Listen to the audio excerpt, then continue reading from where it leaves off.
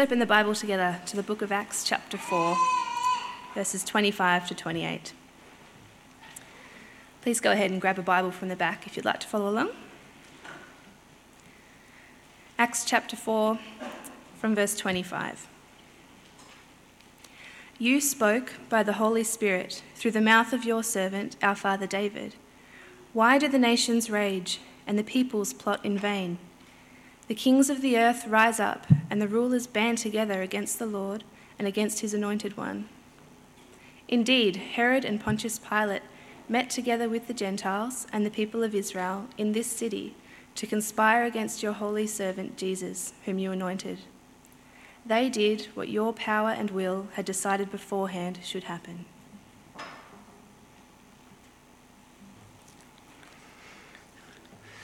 So this is part of a series that I'm doing on prayer. It's a little bit disjointed. We've had other speakers in between. But this is the third in this four-part series. And the first one we saw that God is a speaking God. He created through speaking, and he created us in his image as speakers as well. So we relate to God fundamentally by speaking with him. We looked last week at the fact that God has dealt with our sin issue through his son Jesus Christ, who's really the last Adam, the second Adam. So where the first Adam blew it through sinning, Jesus Christ came and completed all that Adam was meant to do.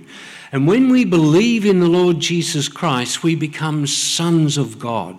We're adopted into God's family. And so we pray fundamentally also because we are sons of God, daughters of God, adopted into the household of faith. And today I'm going to look at the fact that we pray to our God who is sovereign.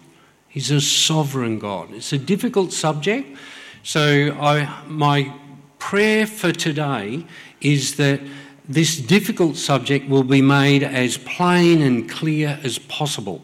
That's my goal. So let's pray and ask God's help in that. Father, we thank you so much that you are so capable, so able. You're able to do more than we ask or imagine because you are our sovereign Lord, our sovereign God. So help me as I preach. Help us all to understand as we grapple with the scriptures.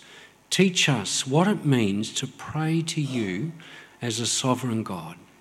We ask it in Jesus' name. Amen. When I went to China in 1990, I was a Bible courier with Open Doors. We were smuggling Bibles into China. I think enough time's gone by that I can say that now without fear of retribution from the Chinese authorities. And we were warned, there's a team of us went in there, we were warned not under any circumstances to give money to anyone who asked us for money.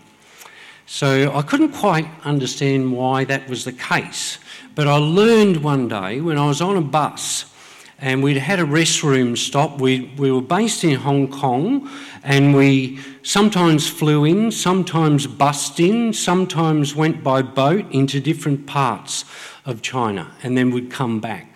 This time it was a bus journey back.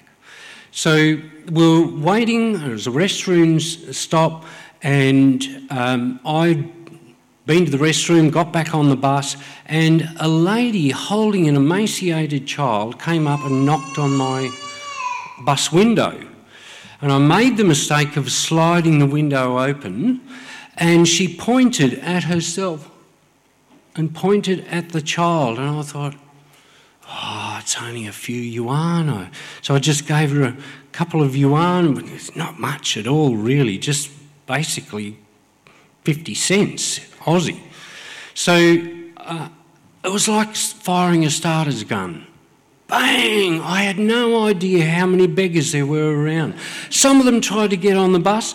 They all flooded around my window. They're all putting in their hands. They're all wanting money. And I'm going, whoa! It's a struggle to close the window. Some of my other teammates who were trying to get back on the bus. The poor old bus driver didn't know whether to close the door or what. I really created havoc that day. And then I knew instantly why we weren't to give out money to people.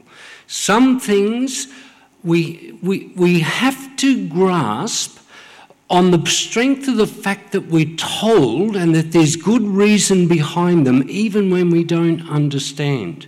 I'll give you another simple example.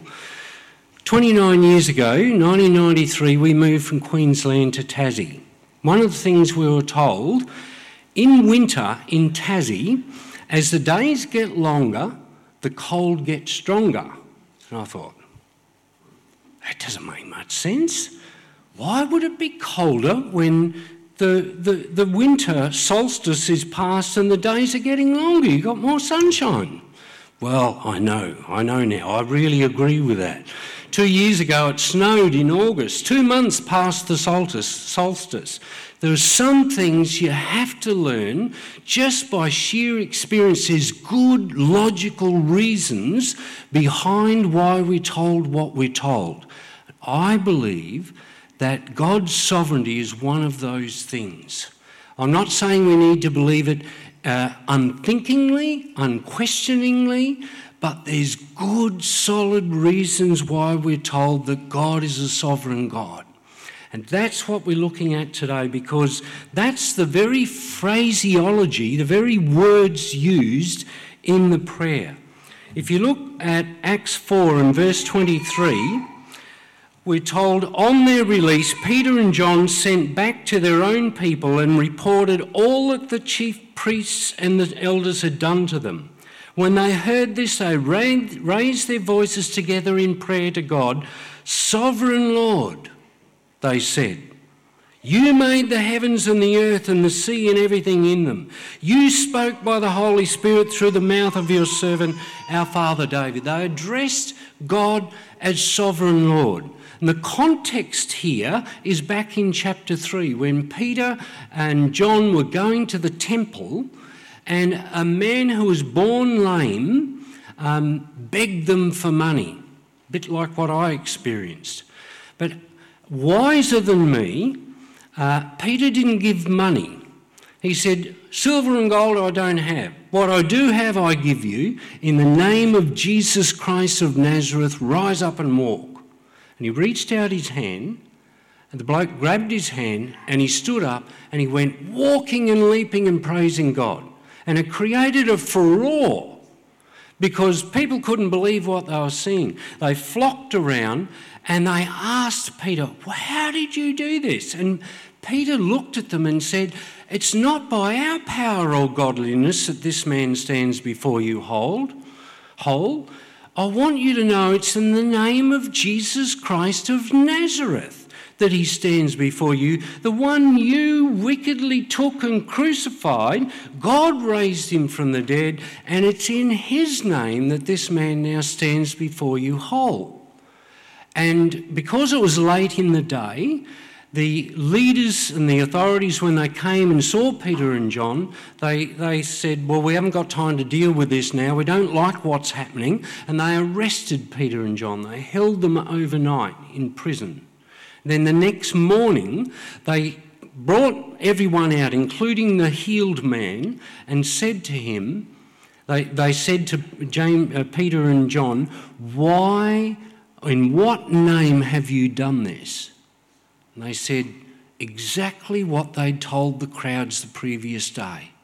It's in the name of Jesus Christ of Nazareth, whom you took, you crucified, God raised him from the dead. It's in his name that this man stands before you whole.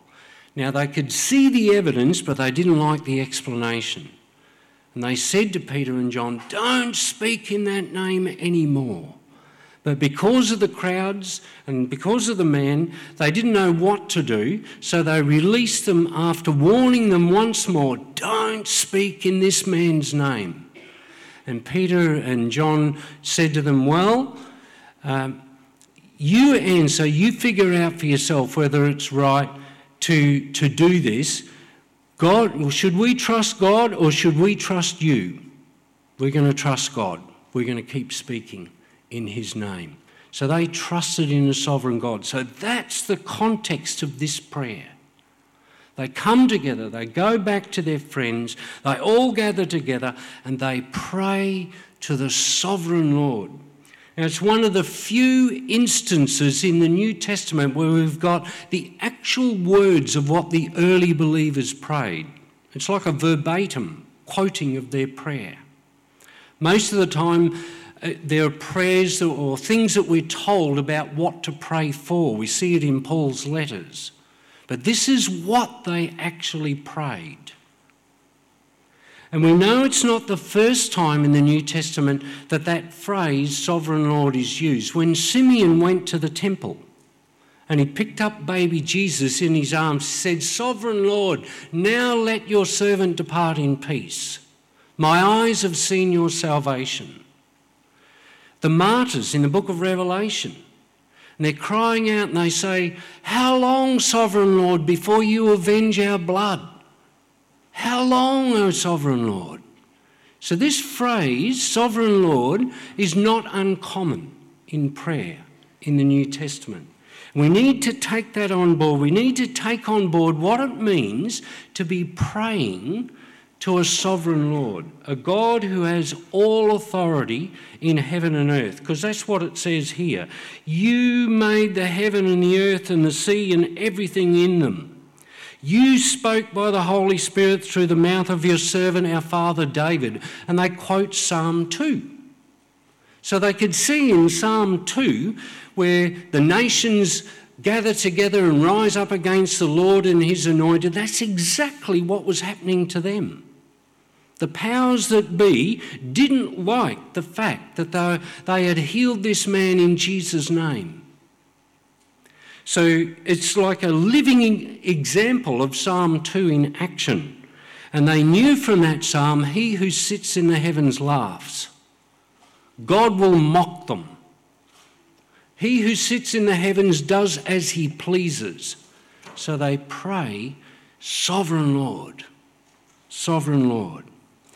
Now, often we don't associate God's sovereignty with prayer. In fact, we see it as sometimes undermining the reason for prayer. Some people see God's sovereignty rather than as a motivation from prayer. It's almost like a reason not to pray. So I hear things like, if God is really sovereign, if he knows all things and he's predestined everything, why pray? What's the point of praying if God decides everything beforehand? If God's in control of all things? I can't see the point of praying to a sovereign God. Well, let's just flip that around for a moment. Put it another way. What would be the point of praying to a God who couldn't do those things? If God was not sovereign, was incapable because others could intervene and had, if you like, freedom of will to overrule his choices, you've kind of got an impasse. Why pray to a God who can't do what you want him to do, or who can't do what he says he will do? What would be the point of praying if God couldn't answer what we requested? If that were the case, there really wouldn't be any point at all, would there? Prayer to a God who isn't sovereign would be a pointless exercise. So think about this. There's no point lobbying the Prime Minister's gardener about a change in law, is there? You don't go to the gardener. He's got no influence. He's got no authority. No one knows him. Probably the Prime Minister doesn't even know him. But people pay an awful lot of money and exert an awful lot of energy to get the Prime Minister's ear, because he's got influence. He's got power. The early church knew this. For instance, with the change in laws that are proposed from the Tasmanian Law Reform Institute, a number of the pastors this coming week on Friday afternoon are going to talk to the Deputy Premier about them, to get his ear. We have freedom to do that others are lobbying and doing that, we can do that too. So we're going there because he's got influence and authority. He's also a Christian. So we use what authority we have in the processes available to us. And the early church understood this well. They went straight to the sovereign Lord. They said, "Oh God, hear their threatenings. Give us boldness. May we not stop speaking in your name. Help us to trust that you are able to make all things work together for good. You're the sovereign Lord who made heaven and earth." That's the substance of their prayer. So the early Christians took inspiration from Scripture, inspiration from examples where Daniel kept praying and the sovereign Lord brought about a marvellous victory, where Esther kept praying and the Lord brought about a marvellous victory. They trusted in a God who could do what they could not do. And it's humility on our part to recognise that God is God and we are not. He is sovereign and we are not. He is able to do what we cannot do. To him belong the glory and the power and the majesty and the authority forever and ever. Not to us, O Lord, not to our name, but to your name be glory and honour and praise. That's the logic of the sovereignty of God in prayer. What is the point of praying to the sovereign Lord if he's not truly sovereign, lacks the wisdom, authority and control to do as he pleases? And what kind of God would we be praying to if we understood all his motives, all the reasons why he's done what he said he would do and what he wants to do? The issue that we struggle most with is trying to fit together how God can be sovereign and how we can be responsible. Let me just give a little example. A girl, say it's a little girl, and she wants an ice cream. Maybe she's at the Launceston show. "Mummy, can I have an ice cream?" So Mummy gives her an ice cream. And she thinks, "Wow, that was so nice. I'd like a second, third and fourth ice cream." So she goes back to Mum and says, "Can I have another ice cream?" And Mum says no. She's perplexed. She scratches her head. She said, "I asked her once and she gave me an ice cream and it was really nice. I ask again and she says no." But there's another logic at work. Mum's logic. Mum knows, unlike the little girl, if she has 2, 3, 4 ice creams, one, she's going to get sick. And if this sets a pattern down the track, she's going to get obese. It's not good for her. She doesn't understand this though. God, when we pray to him, knows more than we could ask or imagine. He understands all things. It's humility on our part to recognise that. We pray to a God who understands, who knows. His logic is higher than ours. Just listen to these words that I want to read to you from Isaiah. Isaiah says this: "I am God and there is no other. I am God and there is none like me. I make known the end from the beginning, from ancient times what is still to come. I say, my purpose will stand and I will do all that I please. From the east I summon a bird of prey, from a far-off land a man to fulfil my purpose. What I have said, that I will bring about. What I have planned, that I will do." Isaiah 46, 9 to 11. So it's far, far wiser and better for us. It's a better line of thinking for us to think God's thoughts after him. To take on board the fact of who God says he is and be like the early church and pray to a God who is sovereign, who can do more than they ask or imagine. more than we can ask or imagine. Instead of going along the lines of this is a false kind of way of looking at prayer that really does concern me. And I've heard it said, prayer changes things. Now you think about that. If you unpack it, the idea is that by praying, it's like we twist God's arm and get him to do things that he wouldn't otherwise do.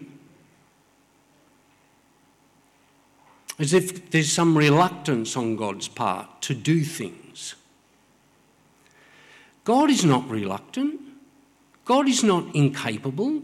It's not as though prayer unlocks things so that now things can happen that if we hadn't prayed couldn't happen.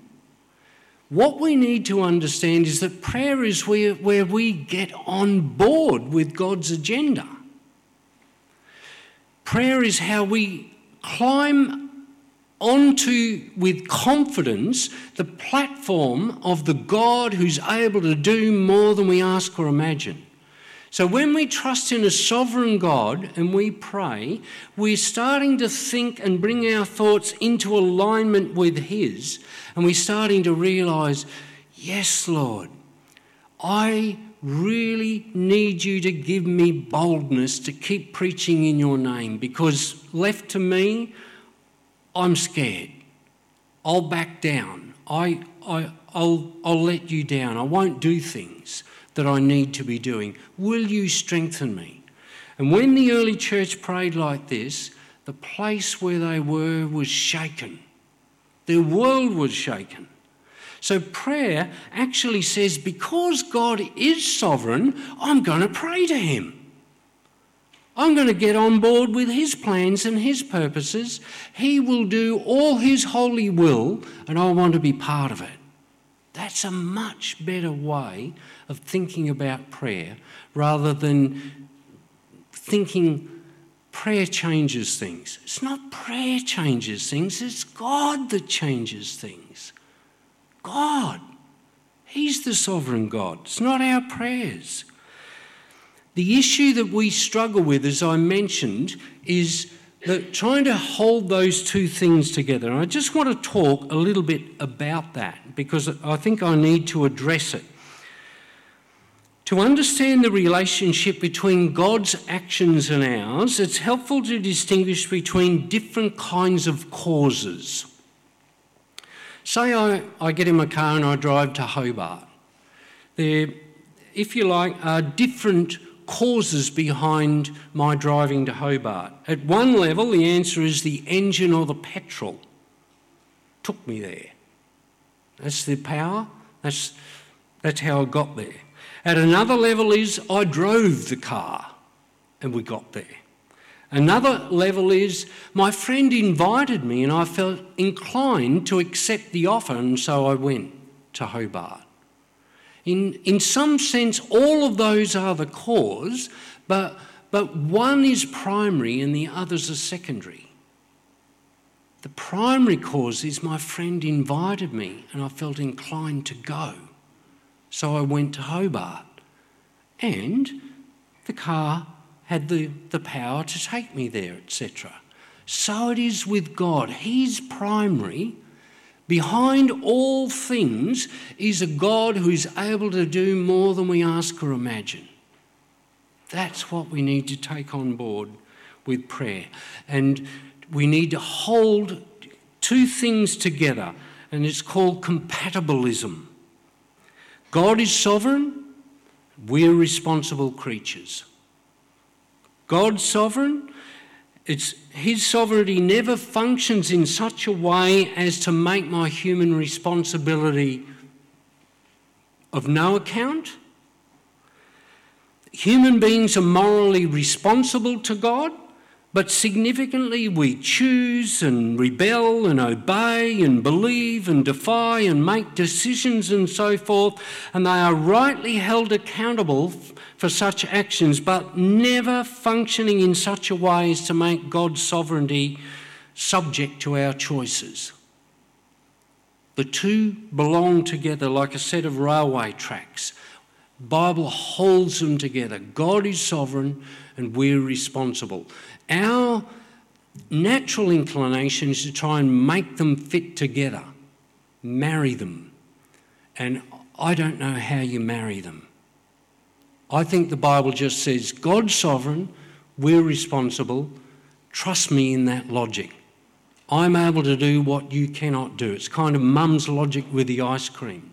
It's God who has the authority and the power, but we're still responsible to repent and believe the good news. Acts 17:30 says, God commanded men everywhere to repent and believe the gospel. But we know from Ephesians and other parts of Scripture, we cannot repent and believe unless God gives us the grace to do that. Acts 11:28 says, so God has granted to the Gentiles repentance to life. It's the gift of God. So we cannot be arbiters of God's logic. We cannot start telling him how he should be running the universe or how these things fit together. He knows that full well. Our purpose is to come on board and trust what he's said he is able to do and to pray that he will do it. So Acts 5:31, Jesus was raised so that God might give repentance and forgiveness of sins to people everywhere, all over the world. We were dead in our transgressions and sins. Dead people can't bring themselves to life. They can't do anything. Only God's power can do that. As Jesus himself said, the dead will hear the voice of the Son of God, and those who hear will live. So salvation is in God's hands. We are responsible for our choices and actions. How those things fit together, we don't fully know in this life, but we do know this, that authority is the basis for responsibility. Let me just give a brief explanation of that. The term free will, I think, creates confusion. A drunk driver doesn't have free will. He's not free to drive as he needs to drive. He's under the influence of alcohol. He's not free. Sin has deeply affected us. We are no longer free to function with true freedom. Our bias is against God. There's no real freedom after the fall. Adam had freedom before the fall. After the fall, free will went out the door. But responsibility didn't go out the door. An example. So your boss comes to you and says, John, I've got the task, just the task for you. I want you to undertake this role, this job, and I'm going to hold you responsible for it. And you can't go back to the boss and say, oh no, I can't possibly have responsibility for that because that's your responsibility. He says, I'm giving you the responsibility. Trust me. That's the basis of accountability is responsibility. God has the authority and he gives us the responsibility. That's why he can hold us accountable. So the Bible's understanding of God's sovereignty and salvation is not either or reasoning, but both and. We can never say, oh, if God's sovereign, I don't need to repent. Or if I'm elect, I'll be saved regardless. I just sit back and twiddle my thumbs.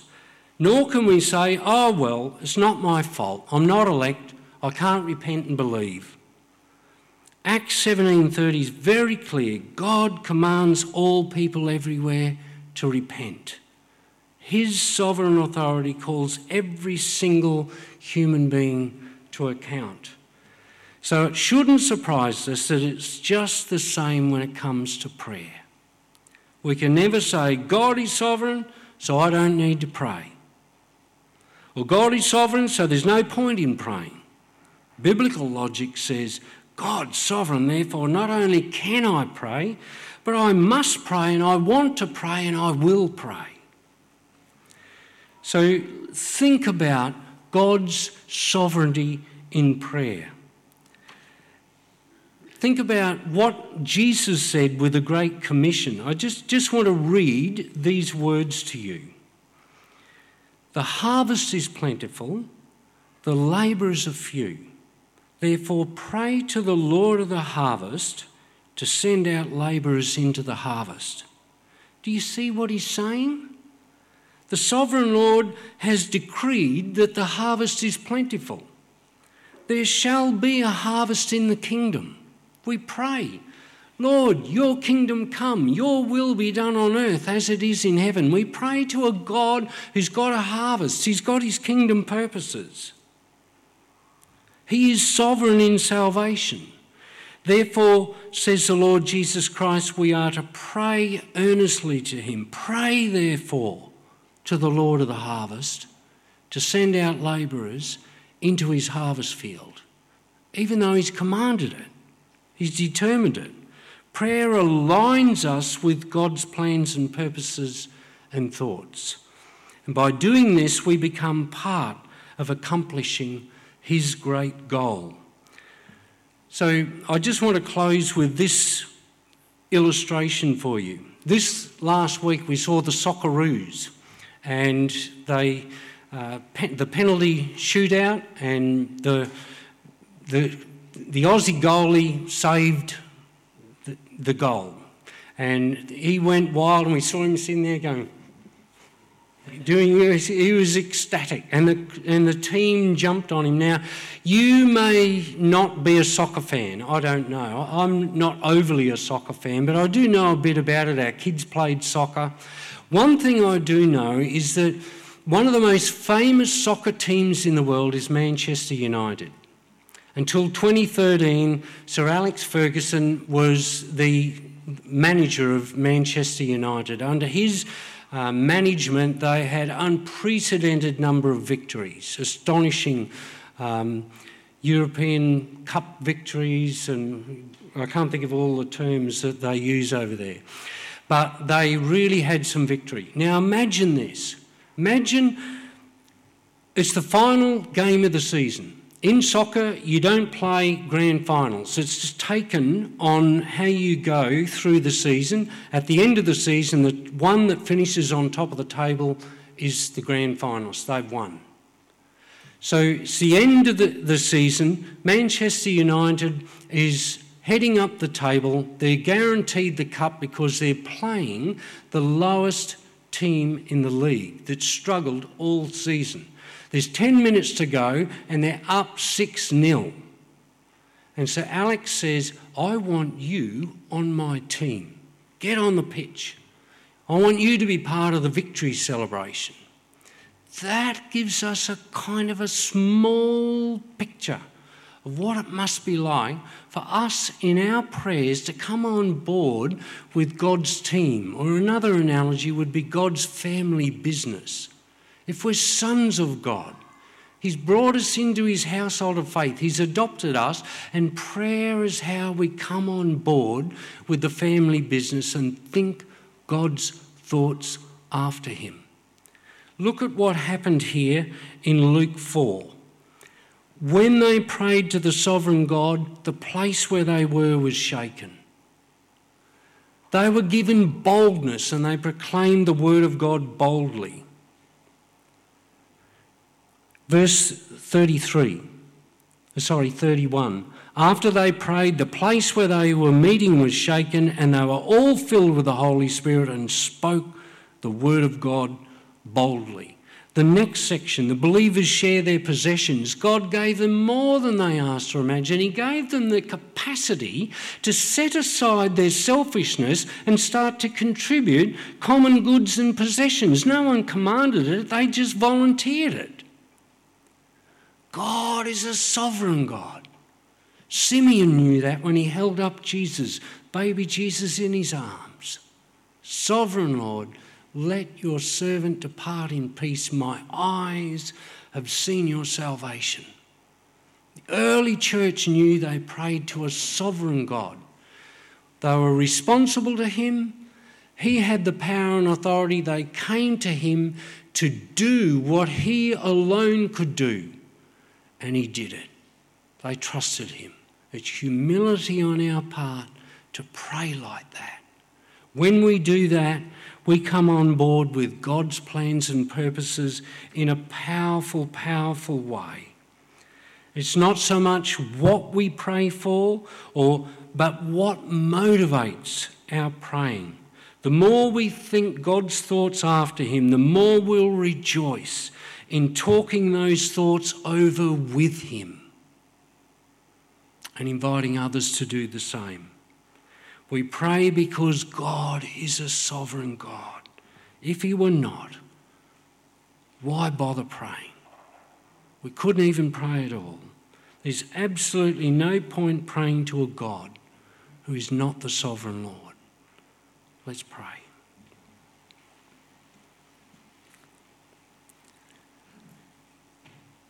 Our Father and our God, we acknowledge that there's so much mystery here.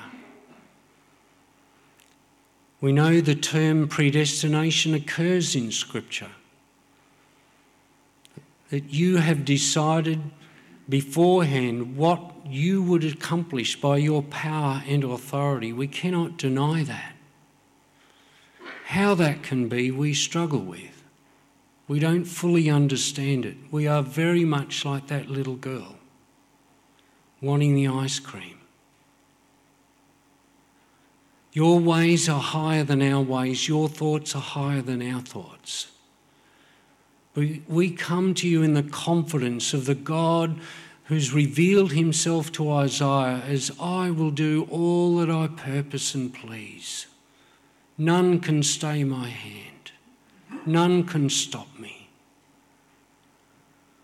Oh, I pray, Father, that you would help us to see that these things are not incompatible, to pray to a sovereign God. Help us to see, Lord, and to draw near in confidence that we pray to a God who is able to do more than we ask or imagine. Show us the way ahead, Father, that we would honour you as the sovereign God, trust in you believingly, even for little things. We would come to you about our appointments, our holidays, when we're not feeling well, when we're disappointed. But we would come to you also with the big things, knowing that you care about us. That all things, Father, teach us to pray, your will be done on earth as it is in heaven. Your kingdom come, as well as give us this day our daily bread, as well as forgive us our sins, as we forgive those who sin against us. Will you teach us, Lord, to draw near to you, because yours is the kingdom and the power and the authority, now and forever. Amen.